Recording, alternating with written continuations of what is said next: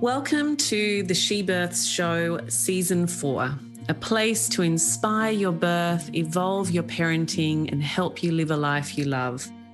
I'm Nadine Richardson, your host and creator of the scientifically verified birth education program, She Births. I'm also a mother, yoga teacher, doula, author, and speaker. At She Births, we have supported thousands of families around the world for over 13 years with our unique program, and our vision is to make birth better for every family around the world so that everyone experiences a beautiful birth no matter what unfolds. Not only do we help people have beautiful births, but we also give them the skills and the philosophy to enjoy pregnancy and make parenting easier. As well as our world-class birth ed, taken either face-to-face or online, in our app, we also have a free pregnancy guide designed to help you feel calm, connected, and inspired as you and your baby grow. We have a doula matching service, the perfect way to ensure you and your partner are completely supported throughout the whole journey. And we have our Soul Mama Circles, which are the perfect postpartum network to help optimize your mindset and design your life in parenthood. Remember, if you like what you hear today, subscribe, share with a friend, and leave us a review. If you're a parent, about to be one, fellow health professional, join us now for an inspirational deep dive into topics with experts around the globe. We hope you enjoy this special episode. Welcome to Season 4, Episode 4 of the She Births Show. Today I interview the amazing midwife, author and founder of Spinning Babies, Gail Tully. I've wanted to talk to her for a long time and we finally worked it out. Now, Gail believes that childbirth can be instinctual, pleasurable and easier, and she has developed a whole new approach to addressing fetal positioning throughout labour. She is a mum and was a doula and resides in Minneapolis, America. Gail created Spinning Babies as well as belly mapping that we'll talk about, and has been online sharing her wisdom globally since 2001. She was a founder of the Childbirth Collective, once one of the largest doula organisations, and she's recently released her book, Changing Birth on Earth, a midwife and nurse's guide to using physiological techniques to avoid another unnecessary caesarean. I always recommend our families go to Gail's website during their pregnancy, spinningbabies.com, and this can help them avoid a posterior labour and can help turn a breech or a transverse baby. It's an amazing resource for parents, midwives, doulas, and birth educators. Having completed her training myself, as have many of our She Births doulas, and recently reading her book, it seems to me that Gail is quite the pelvic astronomer. Sometimes in a conversation, I can dive so deep into her kind of anatomical understanding of what's going on with babies and muscles and tissues that it blows my mind.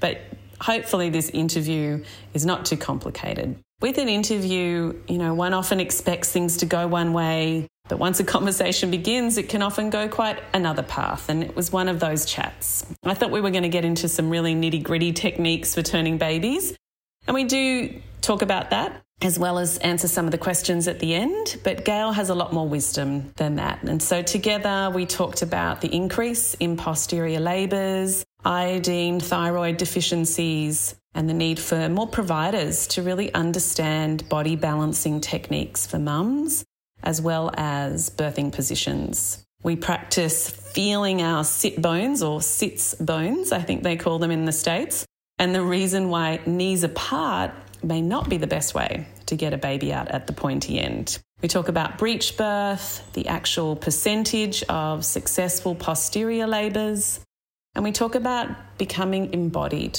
and the power of prayer.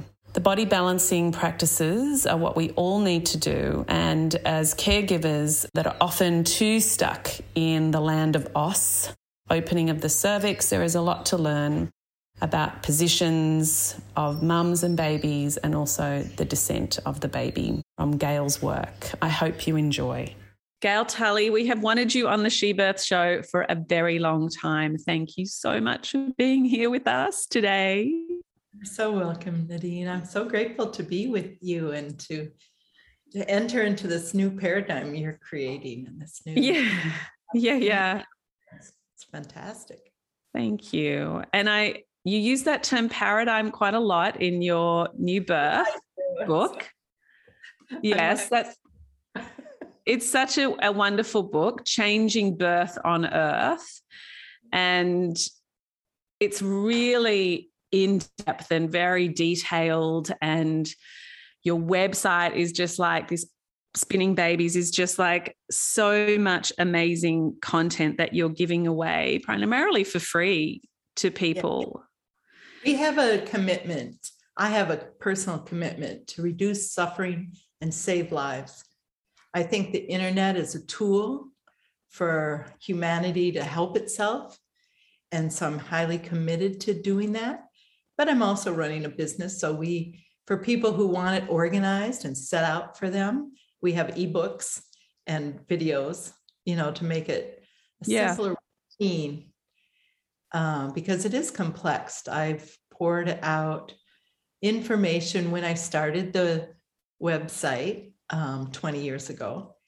At that time, people put out a lot of free information. It was before the age of subscription websites, which I've been recommended to do, and we may do someday, but all the time I'm committed to free information so that anyone around the world that can access English or Google Translate can find out what they can do to help themselves. Yeah. I think it's vitally important that we take birth back into our own hands, our own bodies, and understand it to a certain degree, but feel it, to feel how our bodies are every day. Birth is a body process. Eating, sleeping, moving, our body processes. Our bodies do this. If our body is pregnant, it has a way to finish the cycle. And so when that's going poorly, just like when digestion's going poorly or movement's going poorly, we can ask, what can make this easier? What can we do for ourselves to help our bodies function more beautifully? Absolutely. That's so beautiful. Just as you speak, you're such a teacher, aren't you? You're just like, I feel so relaxed. I'm like falling back into my belly, into my pelvis, my shoulders kind of drop. So yeah, that information is just so helpful and just brings us back to the beauty and the normality of pregnancy and birth and the power that we can have, that we can access. Yeah. It's wonderful to have technological help situations. I'm so grateful that we do have emergency cesareans. I'm so grateful that parents can get, progesterone or, what they need for acute situations and crisis situations. What I'm concerned about is the loss of human knowledge about our own physiology. And so, as you said, it's really time to drop down into our bellies and our pelvis. Nadine, when you said that, I dropped down into my body. Maybe that's a great thing to do just for everyone listening, just to take a breath and feel your body. How are you sitting? Or maybe you're driving a car, maybe you're sitting at home, maybe you're cooking. Is the weight equal on your feet if you're upright? If you're lying down, is your pelvis cozy? How's your back? Can we open up our shoulders and let our ribs expand? Pregnant ribs expand quite a bit, 8 centimeters more, something I 8 inches. So wearing a bra constricts that space, and then that sets up a, like a domino effect of tension And where does the baby go? We need to go up, out, back, down, forward, side to side. You know, we expand more spherically in a sense. So therefore, if we only make room in one area, then people's abdomen muscles split because the pelvic floor is so tight, the ribs are so tight. Where's the baby going to go? So big breaths, either with a bra extender if you need one, or no bra at all in a little t-shirt. Just letting your body expand and letting your shoulders open, nice shoulder rolls, bringing the chin back, the occiput back. You know, as we lift up like we have a string in our crown of our head, lifting us up to the ceiling so that our vertebrae are like pearls on a necklace. And we have a little bit of motion between every joint. We have equal weight on both of our sits bones or both of our feet. How do we feel? Where is our body saying, I'd like a little more space here. I'd like a little less strain there. As we jut our chins forward, we're shifting our weight. So we want to bring our weight back over our pelvis by tucking our chin just a tiny bit and bringing our ears back over our shoulders.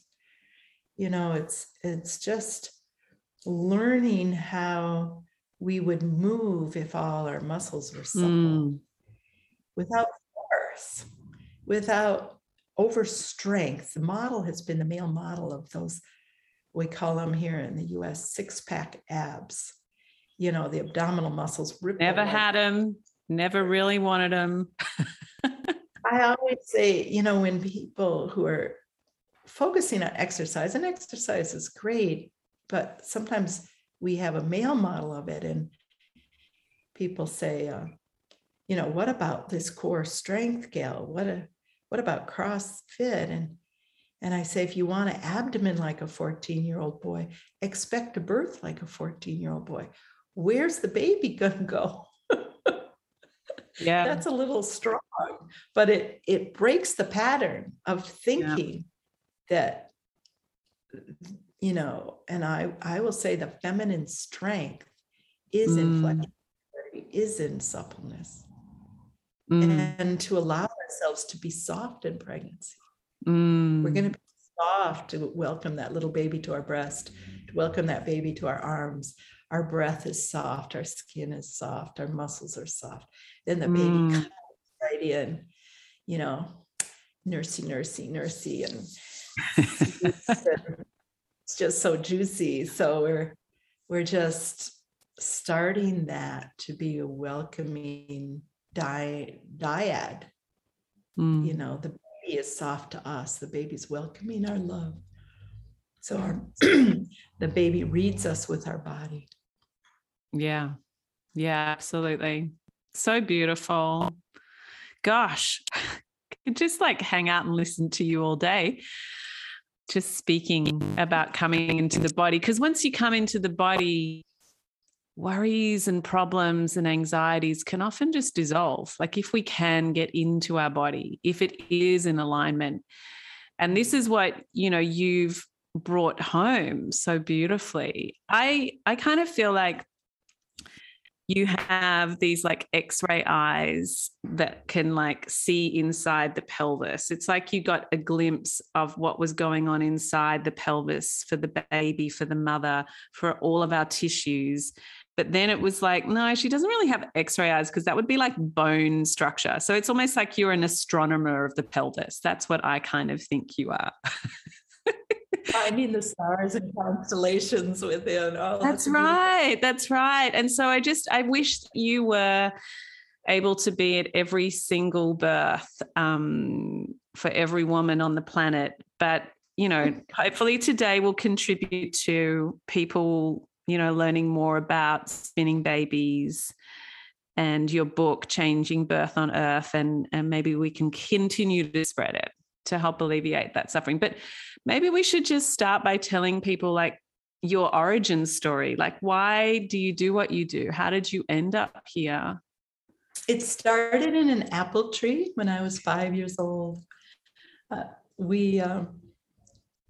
was in the 60s, and there were lots of children in the neighborhood, and we ran all over the neighborhood. We could pretty much have free range within, if we didn't cross the street, or if we crossed the street with supervision. And one of the elderly neighbors had gone to town, and the neighbor couple had gone to town. So myself and my other 5-year-old and 4-year-old friend said, they're not home. Let's go up in their apple tree. We weren't allowed. It was a young tree that we could climb. And sitting there with my hand around the bark, the soft, smooth bark of a young tree, feeling the sap underneath that paper thin bark, the sun shining down, feeling the coolness underneath, the warmness on the bark. And my 5-year-old friend had just had new baby twins. Her mother had new baby twins in the family. And I said, well, where do babies come from? And the 4-year-old spoke up and said, the doctor cuts them out of the mother's side. And I felt a whoosh of history, like I could feel generations of women and their helpers. I just felt these hundreds and hundreds of years of history whoosh through me like a wave. And I said, I don't think so. Yeah. He said, oh yes, my mother showed me the scar for my little sister. And so now I had a polarity. Yeah. I had knives didn't exist in ancient history. How did I know that? My mother had Time Life books that showed the evolution of, so it gave me a sense of human history that I couldn't necessarily read many of the words, but I could page through and see the pictures and listen to the stories from my older sister telling me. And so I had this polarity of the spontaneity of human reproduction happening consistently, persistently through the ages, and then the necessity to have a blade to make it happen. This is a polarity. These are both true. My friend saw the proof. She saw her mother's scar. She saw her baby sister. She knew that to be true. And yet I knew that knives didn't exist since the beginning of humans. So how then do we resolve this polarity? And that set me on a quest for my life. And I was a young mother.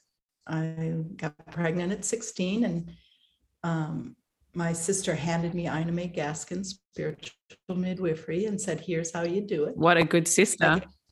Yeah. She had it in a university hospital. And we were all set to drive down to Tennessee to go to the farm, and had midwives, but then we found nurse midwives in our local hospital, and we thought it would be the same. And indeed, the joy in my heart of finding midwives that believed in birth and held that historical treasure of midwifery. This belief and this image and this view empowered me, and I gave birth at 17. And I gave birth in a very standard way. The midwifery program was only 1 year old. It was modeled on male birth practices. I had an episiotomy. Because that was standard practice then. Well, and the midwife saw that my tissues might tear from the size of his head. He wore a small adult hat before he was 3 years old. He had a big head. Yeah. and his hand up. So that gave him quite a diameter. And I was laying on my back with no understanding. We didn't understand birth positions. Yep.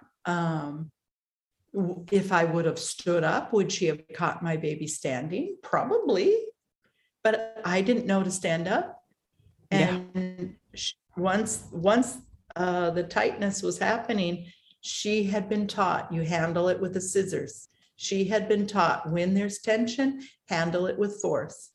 Yeah. You know, if we're a machine, not understanding the physiology of birth and what we could do, possibly, not always, because sometimes the speed of time doesn't allow us to slow down and come at it with another physiological approach. So we want to prepare ahead of time or understand birth positions better. I think in my case, just understanding birth positions better, get off my back, all the pressures on the perineum, roll to my side, maybe I wouldn't have had that. It's not about me. I'm just telling this in detail because I'm imagining pregnant people listening to this and going, how am I going to protect my perineum? Yeah. You know, when the baby's coming through, don't blast the baby through. We have tissues that will move with us. You know, we want to take a bite of apple. We don't want to shove the whole apple in our mouth at once. You know, we take it in pieces, process, paces. And, you know, birth is no different. So in Spinning Babies, we talk about, let's make room for the baby. Mm. And that might be for the baby's head to be born, but that might be for the baby to be head down and all flexed and curled in their birth position, hands in the lap. I told my hands in the lap. How do you get hands in the lap and not a little arm up, a Superman arm, a compound? How do you not? I won't jump into those details, but yeah, making space is what you do. Well, we do talk to our babies.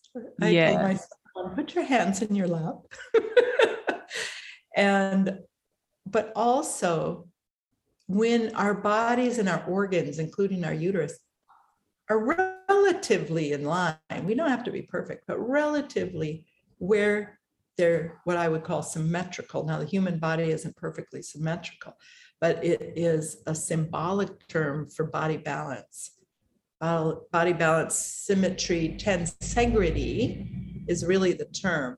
The tensions in the body are equal so that we're not pulling over, rotating a hip, shortening a leg, you know, having heartburn, having round ligament pain, tight pelvic floor, but the belly that hangs forward, too much curve in the back or pain in the back.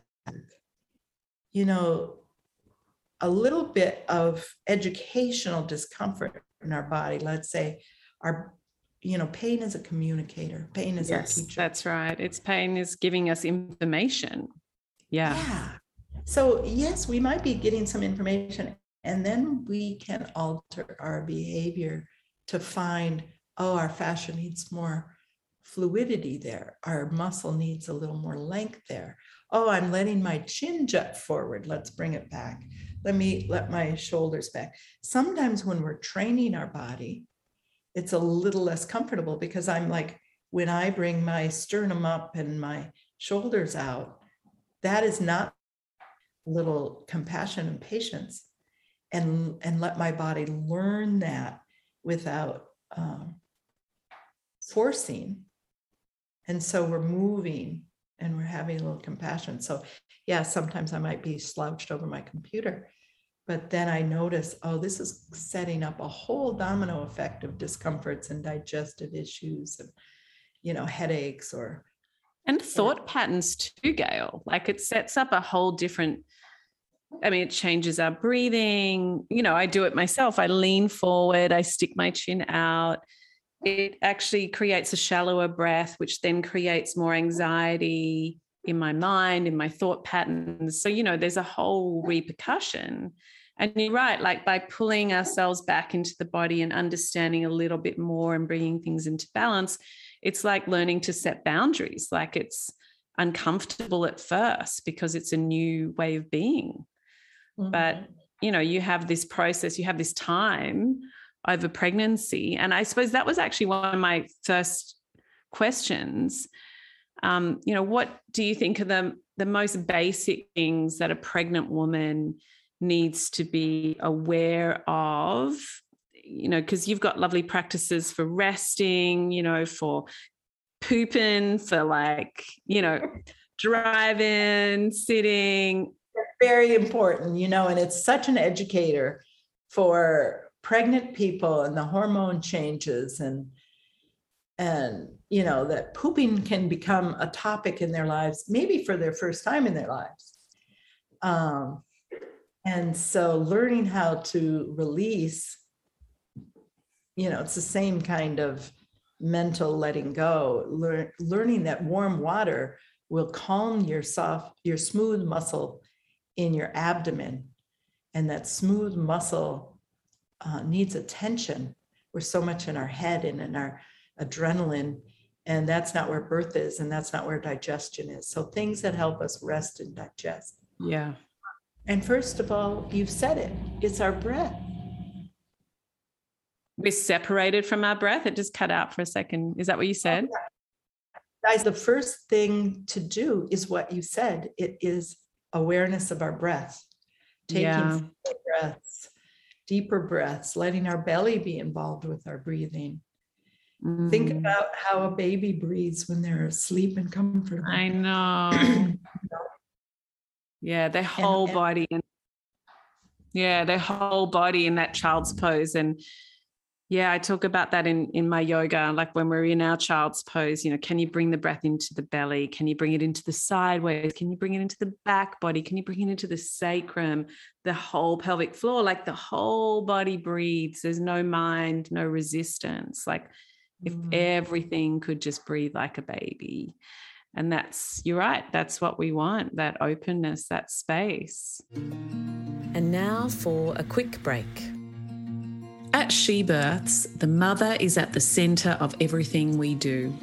We believe that birth and matrescence is a sacred rite of passage, and we believe that the journey is unique for everyone. Wherever you are in your journey, She Births is here to support you. Starting with our free pregnancy guide, which offers you 6 months of weekly support. You will receive nourishment for body, mind, and soul via your inbox and engage with content within our free app. Enjoy yoga videos, recipes, birth affirmations, course discounts, and so much more to help you feel calm, connected, and inspired for birth. Sign up online to our free pregnancy guide on our website, shebirths.com, and download our free app today in any app store. I want to bring breathing back to childbirth education. You know, in the 60s, it was a tool to concentrate and so-called control pain. But today, we understand it's really to release into our physiology. You know, Yvette Erasmus said, the story may be inaccurate, the story may be accurate. It's the physiology that counts. Interesting. And as we apply that beautiful wisdom into childbirth, we can think about the fear or the distrust in my body, the disconnect in my body can be accurate or inaccurate. But as we connect to our physiology, the story changes. We can spend decades trying to change the story to get a relaxed body. I have to change how I think. I have negative thoughts. I have anxiety. I have to change that so that I feel more confident, or so that I make more confident decisions, or so I can communicate better. How I think, so that I can, you know, get over an ulcer, or get over a rash, or get over a constipation. Instead, we connect to our physiology, and 15 minutes later, the story changes, not decades. Yeah, and absolutely. then we do our physiology every day, because society and training is nerve-wracking, right? It's just the pace, and it's the expectations and the shoulds and the how do we, and a baby comes full of love, loving their parent. There isn't any judgment, any assessment. There's total openness. And it's an opportunity. Pregnancy is an opportunity to give birth to ourselves, because now we have a little partner who is ready to have an open book, blank pages of our book. Absolutely. And yes, we have generational stories coming past, and we can watch them, like Pema Chodron says, watch them like clouds and go, oh, there you are again today. I'm just going to watch you pass by and return to the breath. This time of lockdown that you have in Australia, or this time of social restriction, we have ourselves and our bodies, and we have proof that we can tune into another person, and that distance is no barrier. Healing prayers have been studied, and time and space have no effect on the usefulness. They've even go back in time for people who, they did a control study where they took people's prognoses. They in other words, the people praying had no idea who they were praying for, but they had some kind of identifier, maybe a number. And they prayed for these people. And then they had a control group. And then they looked at these people, and the people who were prayed for did better. They had shorter hospital stays. They had faster repair. They had less visits back to the hospital. And the amazing thing was that these people had their surgeries years before the prayers. And yet they had evidence, scientifically, statistically significant, that people prayed for did better. Yeah. I think that they're doing more studies that are similar. Yeah. Today, and it's what we realize is, yes, we're a physical body, but we're also an electromagnetic body. And that's where intention, that's where prayer, that's where our thoughts and feelings are manifest. Yeah. I teach what I want to learn, Nadine. So I want to learn how to be in that state. Yeah. Well, consciousness becomes that which it gives attention to. And, soma in the Vedic language is attention. And that is the most powerful thing you can give. That is the most powerful thing. And similarly, the studies of transcendental meditators, meditating in stadiums, islands, and communities of people just living their lives, just noticed that when meditators were there, like first responders and all the emergency services, like their work declined dramatically. Yes. I mean, Elena Toneri also is talking about that, like coming into the birth space with an energy of love and presence, and rather than fear, because it is really felt. It really is felt. And the more we can look after the body. Yeah. Things that seem impossible in birth or baby's position, what I've learned is that it's not my training, my perspective, or my assumptions that really matter, but it is really the field. I'll call it a field because it's an electromagnetic field. It's really that field. And when people agree and enter into it fully, not because they're intellectually doing it. And that's the trick. It's not a not a force of will. It's really an acceptance. And as you talk, I think about a garden. If I planted seeds in a garden, I would not be sitting there hovering over the garden going, seed, you are now going to swell up. Seed, you are now, the paper around you is now going to break and you're going to send a shoot out. Now send that shoot out straight. I want a straight shoot. And even though I planted a pea, I want you to grow into be, a plum. No, what I do is I take care of the garden. I take care of the field. I say, oh, a little compost, a little water, a little sun, I have to get some of this. I have to add rot. I have to take some rot away. I have to add water. I have to let the water drain. I mean, you tend to that garden and you also give your presence to it. And we know that as well, right? By giving presence to a plant, it grows more beautiful as well. Yeah. And so in pregnancy, that's really the nurturing that we can do. It's not like I want this child to grow up and be a doctor. It's like, let's open ourselves to this beautiful field and welcome this person has a purpose. I love that.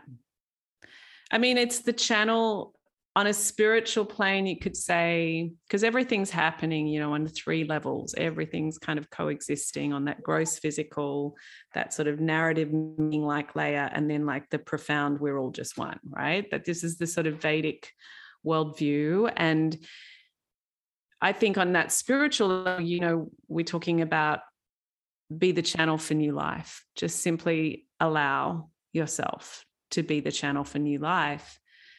And coming at it from that attitude is such a beautiful foundation. And I really resonate with it in terms of she births. It's not, I keep on saying to people, she births isn't just about the tools or the techniques.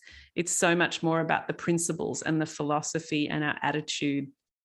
And then we do other things. I don't even like the word kind of technique sometimes because it sort of has that sound of like, you take this thing, you do it, you apply it, you slap it on to the laboring woman and she will birth. Like you're sort of saying like that tool kind of implies you take it out of the kit, you hold it in your hand, you discern and you navigate. Yeah, like, Hang it on someone. Well, Spinning Babies has favorite techniques and techniques we recommend. And certainly providers, and Changing Birth on Earth, the book is written for the midwife and the labor and delivery nurse. In America, we have labor and delivery nurses and fewer midwives than in Australia. It's written for their perspective on how to use those techniques. And then some of the principles and philosophy are woven, but I know it's the techniques that draw people to Spinning Babies. What can I do to help my baby be head down? What can I do to help a posterior baby rotate to anterior? What can I do to avoid a cesarean section? These are the things, or their baby's laying sideways. How can I help the baby be head down? So this brings people to Spinning Babies. But once they get there, at least 10% of the professionals that go there start a revolution in their own bodies and in their own thinking. And I don't expect everyone to, but there's people who, they have a proclivity towards having an open perspective and seeing us not as machines. In the Middle Ages, the science came in to say we have a reproductive system, we have a respiratory system, we have a circulatory system, a nervous system, and separated our bodies into parts so that we could learn and understand it. And this century is about bringing it back together. And the medium for that is the fascia of the body, the connective tissue, which is a living web. It gets sticky and resistant when we don't move it. And as we move it, it becomes fluid and more supportive and gives us the suppleness in the joints, in the muscles, because it's woven from under our skin all the way into our bone to the marrow. And so Spinning Babies has looked for what techniques can we use to activate the fascia easily And what we found is that traditional activities for pregnancy and birth that have sustained through the centuries and through different regions of the world have picked them up because they work. And they tend to be lengthening the muscle. They tend to be adding a jiggle and then some unusual birth positions. I would say that midwives and doctors do not understand birth positions right now. And in the last 5 years, it's starting to come more into the medical literature again. There isn't a lot of understanding. So the positions that are being studied are not particularly the effective positions. We got excited to know that upright positions and squatting shorten birth.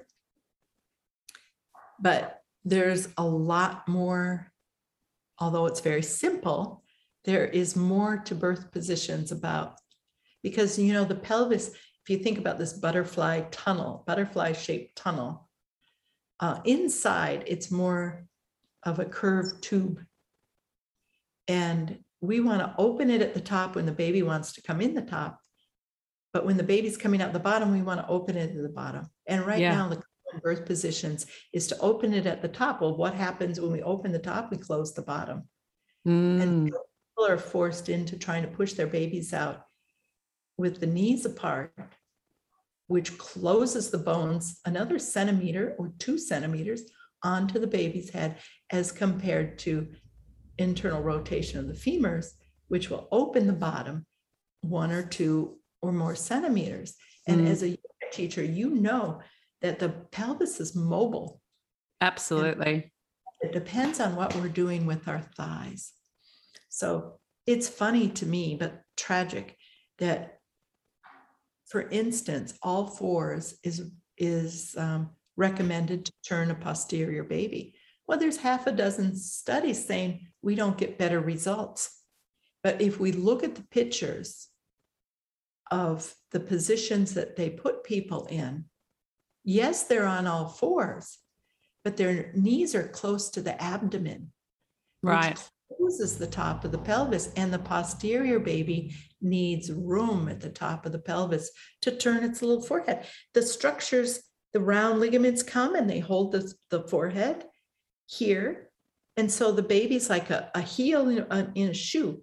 I can't slip my foot around inside my shoe, but release these round ligaments from it, or we have the bone and we push the bone into the forehead and into the back by pulling those knees up to our ribs or up to our tummy in child's pose. Now, this doesn't make sense to midwives because they watch so many births happen spontaneously with legs, knees in those positions, and the baby comes right out. Well, when the baby is when the baby has room, it's a comfortable position for birthing. Yeah. I'm only talking about when there is a mismatch in how the baby's head is positioned in the tunnel. Yeah. So we want to help this chin come down and help this part of the head can come through the tunnel. Yeah. Right? When this part's coming, it's bigger. And so we watch again and again, pull your knees back and push, hold your breath and push as hard as you can. Well, and the baby says, oh, I'll just wait until the bones are out of my way. The midwife turns around to chart at the counter, right? She turns to write in her book and doesn't look at the person giving birth. And when she turns back, she sees them with their knees together over leaning towards their side. And she said, oh, no, don't be afraid. Open those knees. Well, the instinctual aware that your subconscious is feeling your body, or your inner being is feeling its position. And it knows that it gets more room by bringing those knees closer together and the feet. So that sort of left lateral rotation inward of the thighs, the knees towards each other, and that peanut ball between the feet would help. The feet are apart and the toes. The key is pulling those toes in to point at each other. So that's not so comfortable in the ankles. Shouldn't be painful, but it's not an instinctual position necessarily. Although although you can see people do it. And what's instinctual is pull the knees together, which relaxes the muscles in the perineum. Now, we've all loved the movie or the series called The Midwife. And how are those people giving birth? They roll on their side and their knees are close together and the baby slips out the back. Hello? Yeah. Amazing. So it's simply that we need lateral knowledge. We need, the body workers, the physiotherapists, they understand how leg movement and spine movement change the diameters of the pelvis. How is our spine and our thighs in relationship to each other? Yeah. Are they close? Are they far? When we get our knees behind our pelvis, like stretching our leg back, like a runner would stretch before running and they grab their foot behind them. That puts the knee further back than the hip. Yeah. They're doing it to stretch their quads, but also when you do that, you're making room in the front of the pelvis. Now, I wouldn't suggest somebody stand up and lift up one foot in labor. No, not at all. But laying on their side, they can at least bring their knee further back from their pubic bone. And why would we need to create more space at the front of the pelvis for those OP babies with the deflection? Yeah, or just when the baby's trying to get into the pelvis. Could be any position baby. The wonderful spinning babies was created. I started asking the question 1986, how can I help birth be easier? In the end of the 90s, Jean Sutton wrote Optimal Fetal Positioning and changed, gave me a direction, changed my thinking, gave me a direction. Her work, just, sit upright, that worked really well. But about 2005, I don't know what happened, Nadine, but just sitting upright in pregnancy and doing a few stretches, cat-cows, that used to really help a baby rotate in pregnancy. I don't see that very often now, unless someone has done consistent prenatal yoga. Yeah. With props, with slow positions, not the big core building yoga, but, like really traditional hatha. Beautiful. Yeah. And because then we're lengthening our muscles and then they become supple and functional. And then it was about 2005. Now, the other thing that was happening in 2005 was an epidemic of low thyroid function. People got very, sea salt became the standard and it's non-iodized. There's chlorine in the water in the USA. I don't know about Australia. So that there's competitors in our water and our diets that look like iodine to the body. So iodine molecules go through the body and have nowhere to land. So our thyroids aren't as resilient. And sloshy thyroid, low thyroid, has been shown in 3 studies related to fetal malposition. What's a malposition? A position in which the baby doesn't fit through the pelvis without exhaustion or injury. So more posteriors, and breech can be a lovely position. I think that the easiest births are typically the nice breech birth. But when a breech birth is complicated, it's very complicated. And there's very little understanding on how to uncomplicate skills. Yeah, the skills are lost and the skills can be simple. But if you don't understand the pelvis like you understand the inside of your sock drawer at midnight, you don't know how to reach in there and just move that little chin this way or that way and free the baby. And so, but the easy breech birth is so easy. The little soft butt dilates, the head follows. A term breech birth in a healthy situation, but a healthy mom and healthy baby can still run into severe complications with a breech birth right at the end. So we've lost those skills.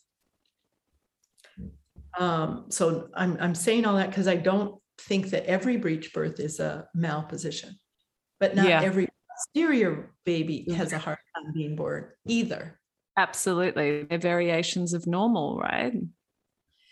I don't think that they're all variations of normal. And this is where I detour off of the idea that birth is normal. Well, digestion is normal too, but some people have tummy aches.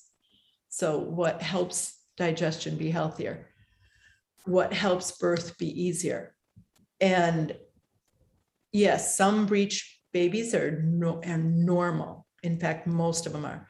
Some posterior babies are normal. In fact, 65% can rotate under time and just time and uterine contractions. But if I always say, if I sent my child to a kindergarten and the principal reassured me that 65% of children could cross the street safely, so they didn't have to invest the money in cross guards, I would not send my child to that school. Right? Totally. Like most posterior babies sort themselves out. And if they can't, most of the time, adding artificial oxytocin, syntocin or pitocin, will get strong enough contractions to turn them. And if not, if they stay posterior, only 50% are born vaginally. The other 50% are born by cesarean. Yeah. So I don't want to leave it to 50-50. No. And we have yet to show that the spinning babies approach can reduce that down. But we do have lots of anecdotal knowledge that midwives and nurses are using the whole approach. So there's two parts of spinning babies. There's the soft tissue, what we call body balancing. So what are the needs of the pelvic floor, the muscles, there's about 30 muscles to the pelvis, right? So the muscles in the leg that go to the pelvis, the muscles in the back, the muscles in the front, the ligaments, even our shoulder muscles and our jaw muscles, right? So there's no part of our body that's walled off from the other part, so that it works all together. And so one part is through our daily activities or our specific body balancing techniques to help our muscles be long and supple, to overcome the training of chairs, shoes, cars, cement. The normalization of holding stress in the body as well. Yes. And that can also help us shift out of our adrenaline fear into our parasympathetic rest and digest, feeling confident, feeling like everything's normal. And in fact, our Australian approved trainers, Jenny Blythe and Fiona Hallinan, who have created Bodywork, introduce us to the jiggle. And the jiggle is one simple way where we just jiggle. Maybe we just jiggle the thigh, we jiggle the buttocks in a very vibrational way, just like if you were holding a newborn to sleep and you would jiggle from, right? And by doing that sustained and soft and on the muscles, after a few minutes, several minutes of that, the ripples go through the body. They help the vagal nerve, help the nervous system, and the person into their parasympathetic. So this is important in helping us deal with the modern stresses of life, whether they come from our high heel shoes or from the news. Yes. And now for a quick break. She Births is where science and nature come together. As the only scientifically verified birth education course in the world, we can help you understand nature's intelligent design for birth while learning the most evidence-based birthing skills. We know that by getting to know yourself and by educating your team well now, you will be able to manage more of the challenges ahead with ease and grace. From our free pregnancy guide to our world-class birth education to our post-birth Soul Mama circles, you can be supported to find the mother within you. Our doula service is bespoke and provides only the best-in-class trained birth support to she births families. Over 60% of our mums choose a doula in their birthing room, and we know that they will have the best care, best pain relief, and evidence-based support for their empowerment. Go to shebirths.com/doula, DOULA, and book a free 15-minute consultation today to discuss your needs. Anecdotally, though, like definitely, even as a doula, and we have a doula service as well. Our doulas that have done the spinning babies training, and many of them have done it more than once. Some, Virginia Maddox, she's done it 3 times, I think, with you, and there's always some more to learn, but we all know that it has helped us in births, and it's all helped all of us, especially with posterior labors, and especially beneficial, in helping prevent posterior, particularly in those mums who might, like we had a girlfriend having a VBAC the other day, and we were working very hard to prevent a repeat, and she was successful. And there's lots of evidence that we see everywhere from doing this work, from coming back in and softening the fascia and balancing. I was really originally rather stubborn about seeking research, because I came from home birth midwifery. And before that, I came from women helping women. I was a single mother. I was, trying to be self-sufficient, but, really the other single mothers and I, we always tried to figure out how can we do it ourselves. We put in each other's phones with, wiring, and we did put in each other's car radios, or we figured it out.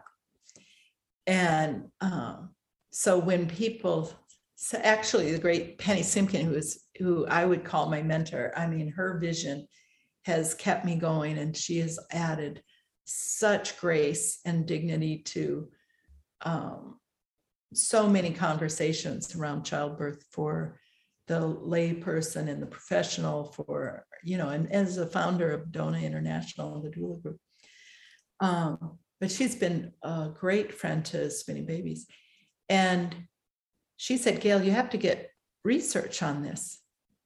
And I was like, it's working for me. So if people need research to try it, it's their loss, But now, and of course, if I did research, it would be biased. Of course. But now we have a study going on. It's an IRB study, which means that human subjects are ethically treated. And it's not a control study. A birth is not a great place to do a control study. No, it's so unjust in so many ways, right? It's not. And we had quality improvement projects, which is where the midwives and the nurses say, we're going to do this with everybody in our hospital. And it's not a research program, but they do look at, in this case, they looked at nurse satisfaction, because they didn't need to go through another year of paperwork if they did the quality improvement. Well, I said to the nurse, how will you decide who to do Spinning Babies approach with? The approach would be to do the balancing techniques, and then the birth positions that we lay out for where's baby in the pelvis. When the baby's high, you do this set. When the baby's low, you do the other set. And she said, Gail, I don't think anybody wants to be in labor longer than they have to. So we're going to do it with everybody that we're expecting a vaginal birth with, and we have time to do it. So if their birth is so fast, they don't have time to do it, no problem. We won't do it with them. But if we think that they're having a vaginal birth, we're going to do it with them. And the thing about the quality improvement is we don't get to know the birth outcomes. But what we got to learn was that 100% of the nurses in that hospital continued to do the body balancing activities as long as they were tracked, even 3 months later. Amazing. And significantly, many times you do a training and a few of the nurses keep it up, but most don't. And in this case, 100% kept it up because they were seeing great outcomes. Yeah. And the great outcomes is when that person giving birth wants to give birth, they might get to a place in their labor where things are slowing down.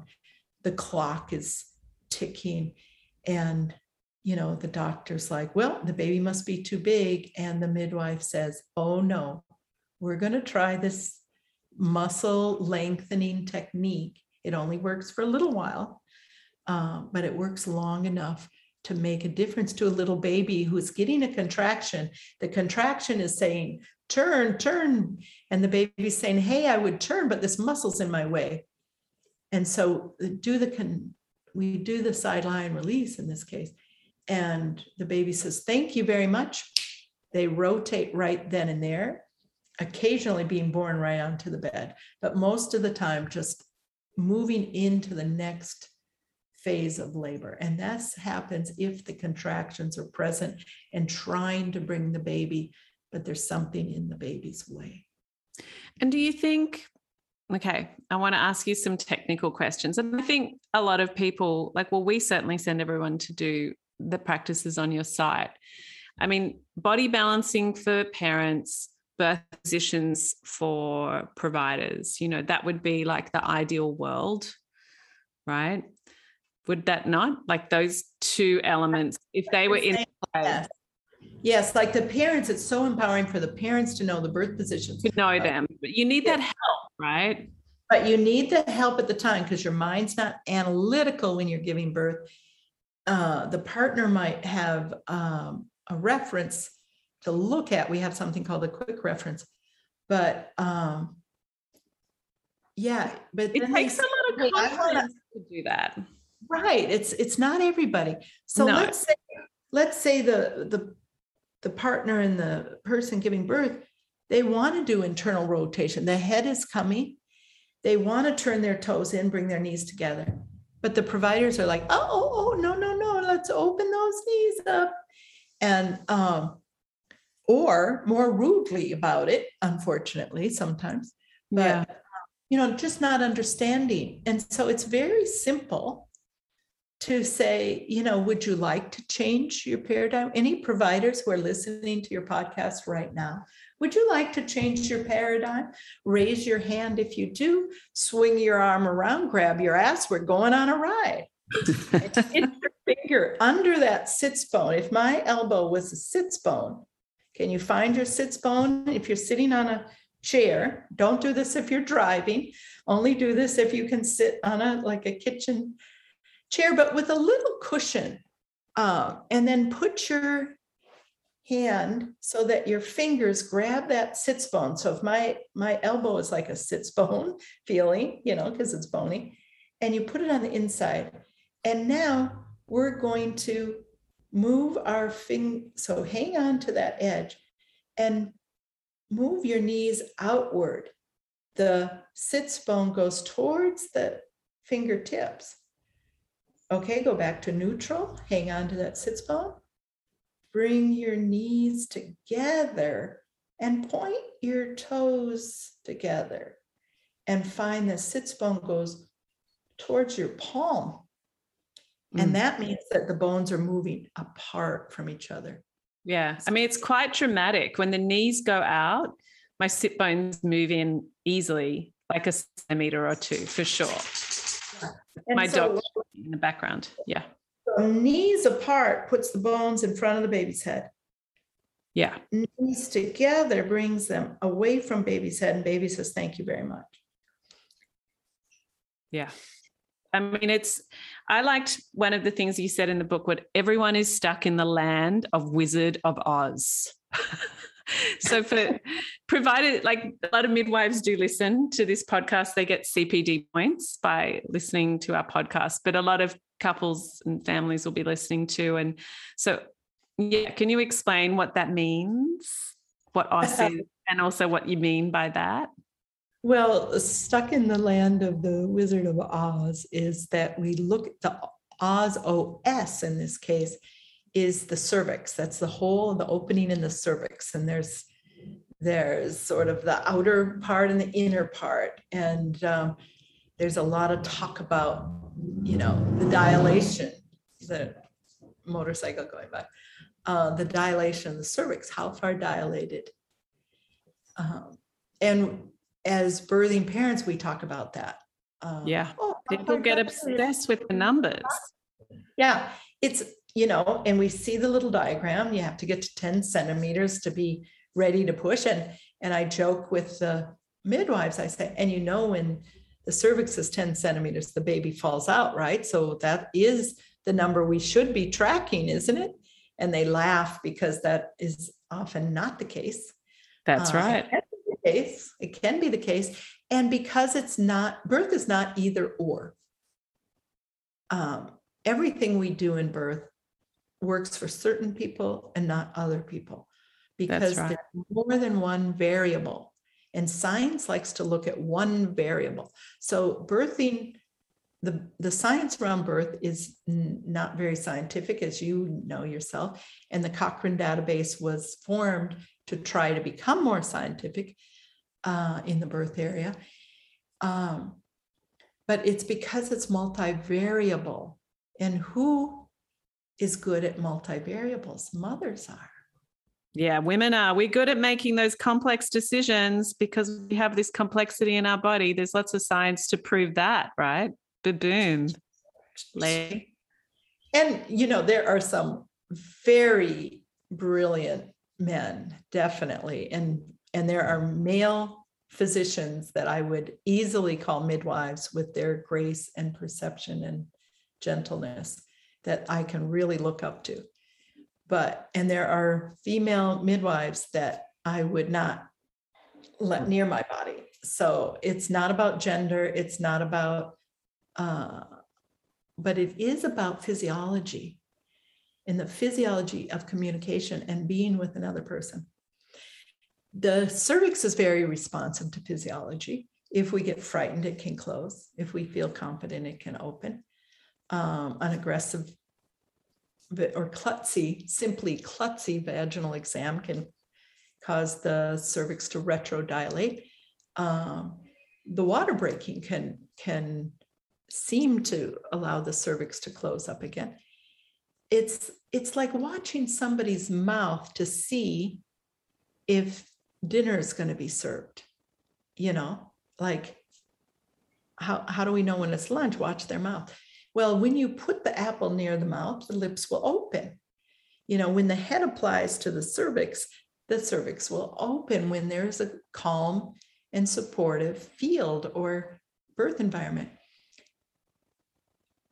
The cervix can be a clue to labor progress, but it is a poor basis of judging labor progress.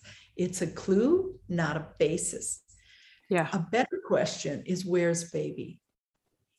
And where's baby is a simple question to, a person that's not skilled in birth language.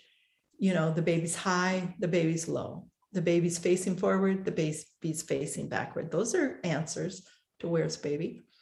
But the perceptive midwife and physician could also look at flexion, rotation, level of the pelvis, or station of the pelvis, or Hodges if you're in Denmark.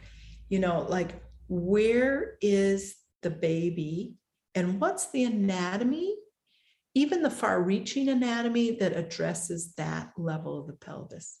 When we look at the body as a whole, we are realizing it's not just one bit of anatomy, but sometimes it is. So there is this dance at the top. The baby is trying to come into the inlet. When it's time and when the contractions are doing it, the baby drops into the inlet. It might be before labor, 38, 39 weeks of gestation. The baby's flexing their head, their parietal bones are dropping into the pelvis to be ready. Doesn't mean that labor needs to start, but labor will probably start in a couple of weeks. Or this happens in labor, and it can happen. There's a whole process. It gets kind of complicated but it's just important to know that the first baby that someone brings to term is likely to engage at 39 weeks approximately, or start at 38 weeks, when the body is open and there's room for baby to do so. If that's not happening, we can use it as a clue. If we're 41, 42 weeks and the baby's not engaged, that is a clue for lack of balance. Yeah, totally. I'll stand on that because I see again and again when we have intelligence use of adding balance, the baby engages and labor starts within 2 days, I'd say probably 36 hours. After 41 and a half weeks, not at 40 weeks, not at 38 weeks. You don't add balance at 37 weeks and have somebody go into labor. It doesn't work that way, right? Because the babies we can't use natural methods to start labor when an unnatural schedule is applied to the start of labor. In other words, somebody's idea that if we can start labor earlier, we can avoid a C-section later. There's no scientific evidence that that's really the way to go. Totally. So that sort of, I love all that because it really aligns as well with what I've noticed as well, is that balance often isn't there, from in those last few weeks before birth. And then often we'll see a hind water leak coming through. Is that often to me, that's like red flag, forward leaning inversion for you?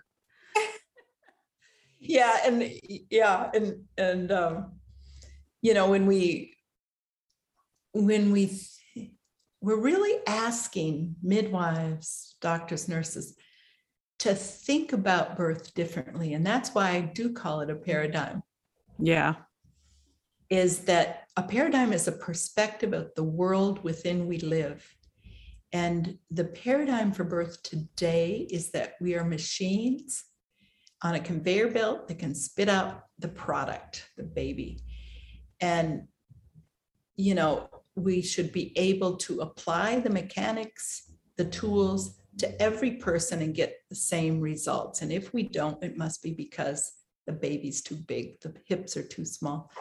This is not at all what we see when we come with a different perspective of physiology. But neither do I see that you just need more time. You just need a gentler voice. You just need, if I did this at home, I wouldn't have had the cesarean. Those are not consistent either. They may be true. There's certainly having 2 more hours of time, 6 more hours of time is true a lot of times. And that's why the American College of Obstetrics and Gynecology said active labor is now at 6 centimeters instead of 4. Oh, yeah, wow. Because they realized that if they acted too fast at 4, they were causing unnecessary cesareans. So let's make it 6. But this is just arbitrary. When active labor starts, it often starts at 4 centimeters as far as the body moving into the hormonal process of now we've entered into a new midbrain release, and we support that with privacy and calm and murmuring and darkness and our ways of helping at that time shift a bit too. We still do balance first. What does the body need? Now, on the Spinning Babies website, you're going to get Balance 101. You're not going to get the very deep stuff. We have aware practitioner workshops to take it into the depth. Yeah.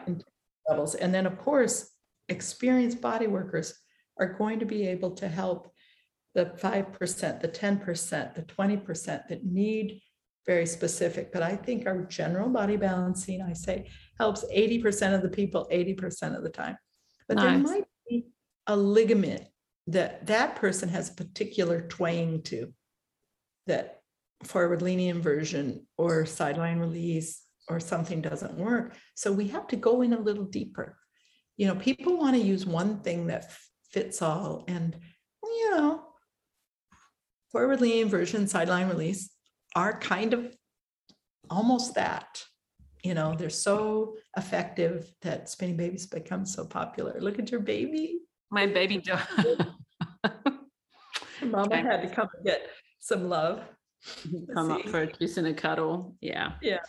He's actually a bit more like a cat. The way he jumps on laps. I love that you just recommended ACOG, and at the 80% of people, 80% of the time, but then the aware practitioner to dive deep, because there are mums, you know, who have reached out to me and said, oh, you're interviewing Gail. You know, I did, you know, the free practices from the website, you know, and I still had a posterior baby, deflexed head with an emergency cesarean. Yes. And so just for an example, was one of the questions the mums wanted me to ask you. What do you think for next time? Like, what would you recommend? So what she did presumably would be a jiggle that helped the broad ligament, forward leaning inversion that helps the cervical ligament, sideline release that helps her hip muscles. But that didn't help the baby. But those things don't help the posterior muscles at the crest of the hip. They don't help the inguinal ligament, and if it's a real stubborn round ligament, they'll need specific release of the round ligament that a chiropractor with Webster. We have two aware practitioners in your area, Jenna and James Evans. Let me double check. Well, that's okay. She can look on the site, because there's people all over Australia. No, but that makes a lot of sense. Yeah. So would you say like that 50% of, I forgot the name of it, what type of pelvis is it that lends itself towards a posterior? Like, well, see, that's an interesting question. So we have been taught that there's 4 basic types of pelvises, and that the gynecoid, or the round pelvis, the posterior baby has a better chance of rotating in that pelvis as long as the muscle going across it isn't holding the baby back, or the round ligaments above holding the babies. I should do it this way so I don't look like I'm a deer. Now, there's a pelvis longer front to back that's been called the anthropoid pelvis. Now, the baby might be direct anterior or direct posterior, and there's room all the way through that pelvis typically for a posterior baby to ride on out. And so either of those pelvises might be able to give birth to a posterior baby. There is a triangular shaped, if my thumbs are my spine, and that comes into the path, and then my pointers are the front of the pelvis. And it's kind of heart-shaped or triangular. And this pelvis, the forehead, you could see, can get kind of stuck in that front. And now the baby can't rotate and can't get down. And that triangular pelvis is often smaller at the bottom, right? It's I don't know how to do that with my hands, but it's funnel shaped. So that will hold the baby posterior in a place where the baby has difficulty rotating. We can help the baby back out and come into the pelvis. And we're talking about a very small amount of space to back out. We don't have to back out by, 4 centimeters, but rather sometimes just a little space so that the baby can tuck its chin, rotate in that heart-shaped, and come down where there's space and now work its way through the pelvis. The person with a triangular pelvis needs to have providers that have a little special awareness if that's a tight fit. In other words, if they're just laying on their back on an epidural, that might not give them enough room in their pelvis, because the upright pelvis actually can move out of baby's way a little bit. Whereas when you're laying on your sacrum in the back of the pelvis, that pushes the bone into the baby's path a little bit. And so if a little bit matters, we just close the door on the baby. You know, the material that I offer in Spinning Babies has kept me so busy that I've been so busy with Spinning Babies 101 that I haven't gotten to the details. So I asked wonderful teachers like Jenny Blythe and Fiona Hallinan in Australia to teach the aware practitioner training to midwives and to chiropractors and people who are working with pregnant people who have hands-on, basically, I don't know how to say it in Australian words, but basically a license to do very intimate touch in the body, so that they're working deeply in the body. They have to have already skills and knowledge on protecting pregnancy and not doing the wrong things. And then in that case, they can take this 4-day training. They're coming up. The one in Sydney's been delayed a bit. There's one coming up in Melbourne, and they'll be coming up more regularly as the borders open up. We have them in the United States, and we're trying to get them into Europe. But the people that teach these have to understand the Spinning Babies perspective of fetal positioning, because I don't find it across the board in the chiropractic world, the osteopathic world, the bodywork world. And it's certainly not in the birth world. So we have to do this lateral knowledge, joining, collaborating, coming together to bring new awareness. Parents can figure out a lot on their own, and we really have more and more providers. Fiona Hallinan is doing hospital trainings to teach the staff there, so that sometimes an entire labor and delivery staff of a hospital takes Spinning Babies. Fiona's a midwife herself and very astute. She's been doing body work for a long, long time, really understands the depths of this concept, and had a wonderful career of her own. Jenny Blythe had a wonderful career of her own, but they decided to join Spinning Babies because Spinning Babies takes this message to the world, and we can really get it known, so that it does come into the textbooks, so it does come into the universities, and that is our goal. That would be amazing. That would just be the best.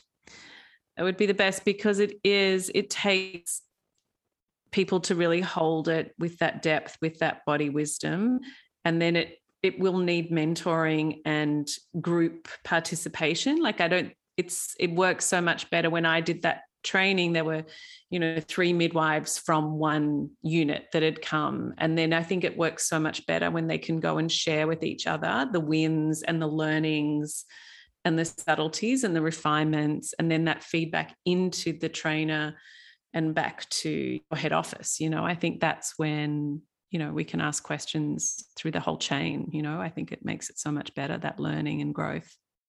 Because it's relationships, it's relationship based, and that's what changes our society. And it's not to say that applying the concepts of Spinning Babies is that complicated. Some people do one technique and their baby goes head down, or one technique. Yeah, totally. Yeah, it can happen that fast. And for another person, it might be too late by the time they learn about it. So I call it a spectrum of ease. And fortunately, many people are on the easy side of the spectrum. They just need a little nudge. The muscle needs a little lengthening. The position needs a little change. I was at one birth of a woman who had 7 children. They were 7 difficult births, except for I got to be with her at one of them. And I I said, I noticed how you're holding your hip muscle. With the next contraction, could you try, moving your leg in this position? And that's all it took. And that's all I did in her whole labor.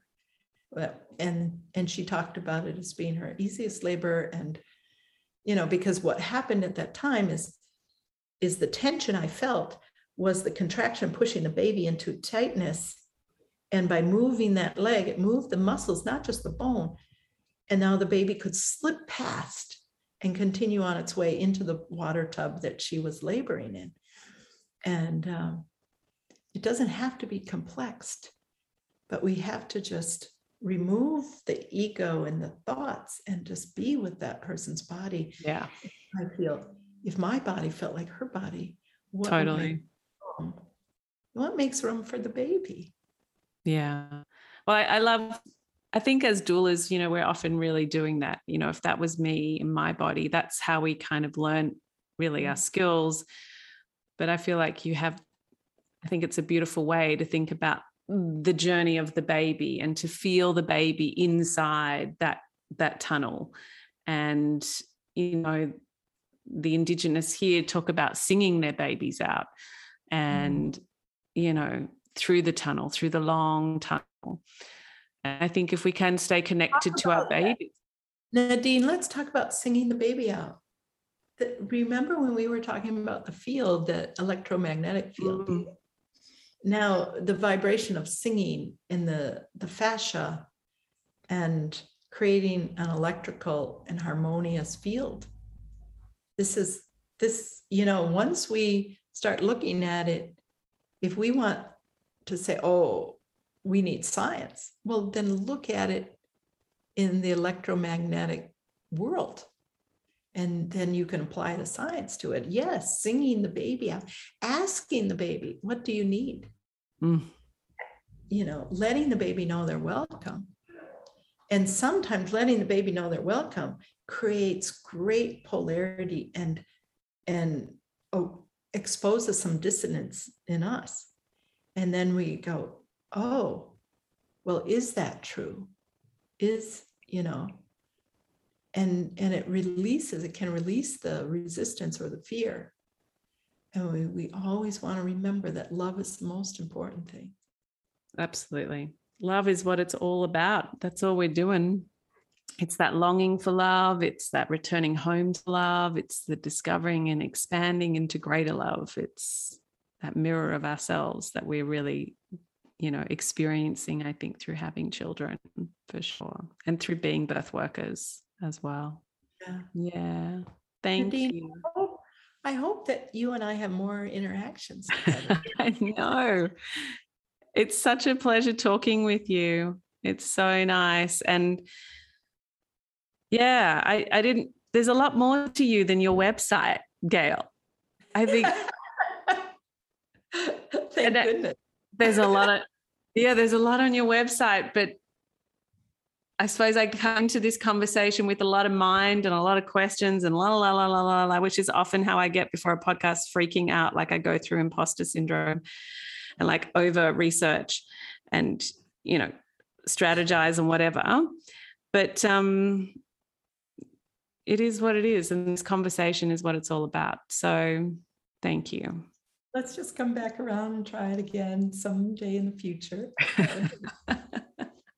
And if I ever get a podcast, we'll have to have you come on to Spinning Babies podcast. Yeah, well, definitely. Yeah. Thank you. Thank you for all that you do. And keep up the great work, and we'll keep supporting you from here and sending everyone to your site and to your work and to your trainers. Thank you. Thank you so much, Nadine, and bless your work, and can't wait to hear more about this great paradigm you're doing. Thanks, honey. Bye now. Bye. Bye. Everyone. Bye. We ran out of time in our interview, so there are two great questions that came through from our She Births families that Gail and I have been emailing about, and I wanted to read out those answers for you because hopefully they can help. The first question was, is there a program suitable for single mums or those just having to work without a partner because they're off working or away and so on? Gail says, I'm not aware of one, but she should make one. I was a single pregnant mum myself. I have some suggestions on the side lying release page for what to do as an alternative. And mum, you can do that as a substitute technique when acting solo. You can connect with a doula birth educator, of course, or a midwife who has studied spinning babies in your area. And when things are not in lockdown, then have them over to help with the partnered techniques. On her website, though, there are many self-care things that will also do the trick. And it's good to call in professional help as well when you can. Second question is quite a common one, actually. Is it necessary to do spinning babies if your baby's head is down? And Gail says very clearly, head down is only half the story. Okay? Not all head down babies find the same ease in tucking their chins and rotating through small spaces in the pelvis, since not all of their mother's pelvises are lined with muscles and fascia that is supple and equal in the tensions that hold the uterus in balance. Some of us have twists in a muscle or a ligament. Some of us have shortened pelvic floors. Some of us loose abs, tight abs. There's lots of various issues. And that's why she says balance first. And there's lots of other reasons that are given on the website page. So this mum who asked the question has a baby at 32 weeks who is lying left occiput anterior. So on the left side of mum's belly with the base of the baby's skull in the front. And it is considered the happy place, the optimal place to begin birth, or even occiput anterior, right spine along the very midline is the optimal way to go through labour. It tends to be easier. So Gail's answer to the mum who's 32 weeks with the baby LOA, should I do the balancing? Gail says, I rarely use the word necessary. Breathing is necessary, drinking water and eating food is necessary, but so is touch and love to reach a quality of life. So in answering the question, I will say doing body balancing with the head down baby is about your quality of life and increasing the potential for an easier birth. It's not necessary, but it's about optimizing, a bit like love and touch over, food and eating, I suppose. To create a bit of a counterbalance to this idea of a passive kind of wait and see approach, leave it up to nature, as opposed to being intentional with our birth preparation. So your baby is LOA now, which is actually not usual at 32 weeks, although it's commonly diagnosed. Left occiput transverse is more typical, but if you have a triangular, an android-shaped uterus, and left occiput anterior is great and the position you are going for. If you have the more common, a round gynecoid pelvic brim, which is actually wider, side to side, left occiput transverse is typical. But both are ideal in a gynecoid pelvis, just much more likely to be left occiput transverse. Interesting. Any position in which baby's occiput is on the left is ideal, she says, really, and posterior only slightly less ideal due to the flexion that happens in a baby's head. As long as the baby can rotate with contractions, which is likely, but it is not a guaranteed, it's not an absolute. And we talk a bit about that in the interview. LOA now doesn't always tell us about the mum's pelvic floor. So if we get down into the details, babies sometimes turn posterior at 38 weeks. As they lower towards ligaments they find further down in the uterus nearer to the cervix. So anterior pelvic tilts, like rocking your pelvis forwards, are nice for lengthening, forwards and back, right? Nice for lengthening the pelvic floor and helping baby remain anterior, but so are lots of other activities for the other muscles affecting the pelvis. So it's kind of like, she says, oiling a hinge on a really big door. The door can open, but is it nice for the door to open without a grating sound or a squeak? So necessity is a strong word. Let's just get into those less common outcomes, though not all rare in my next questions. How important is a vaginal birth? How important is reducing the chance of an intervention for you? And weighing that up. Another important concern to be aware of that sometimes might be playing in the back of a mum's mind is it okay to try something? Even if it doesn't work, even if I have a painful birth, even if I have a cesarean. So it's about our commitment, it's about our choices. Would a more balanced pelvis help reduce the chance of a long, slow labour? If the average version of pelvic tension is hidden in the pelvis, then body balancing will help. In other words, it's okay to do activities and stretches to expand your ribs with luscious, nice breaths, even though you may not have needed to do that to have a vaginal birth. So it's really up to the mum. You get to choose, have a cup of tea, look on the website, she says, and enjoy the free information. I hope that's helpful. Speak soon, guys. I'm Nadine Richardson, and you've been listening to the She Births Show. If you've enjoyed this episode, please subscribe, share with a friend, and leave us a review. We'd love to know what you would like to hear more of. You can find me and my team of amazing doulas and educators at shebirths.com and our awesome community on Instagram and Facebook. Within any good app store, you can download our free pregnancy guide via She Births, 2 separate words and plural, as well as access our range of online courses. Remember, when it comes to having a better birth, an easier transition into parenthood, your education is your empowerment. Don't forget to check out the catalogue of previous podcasts, and thank you for tuning in today. I hope you enjoyed the show.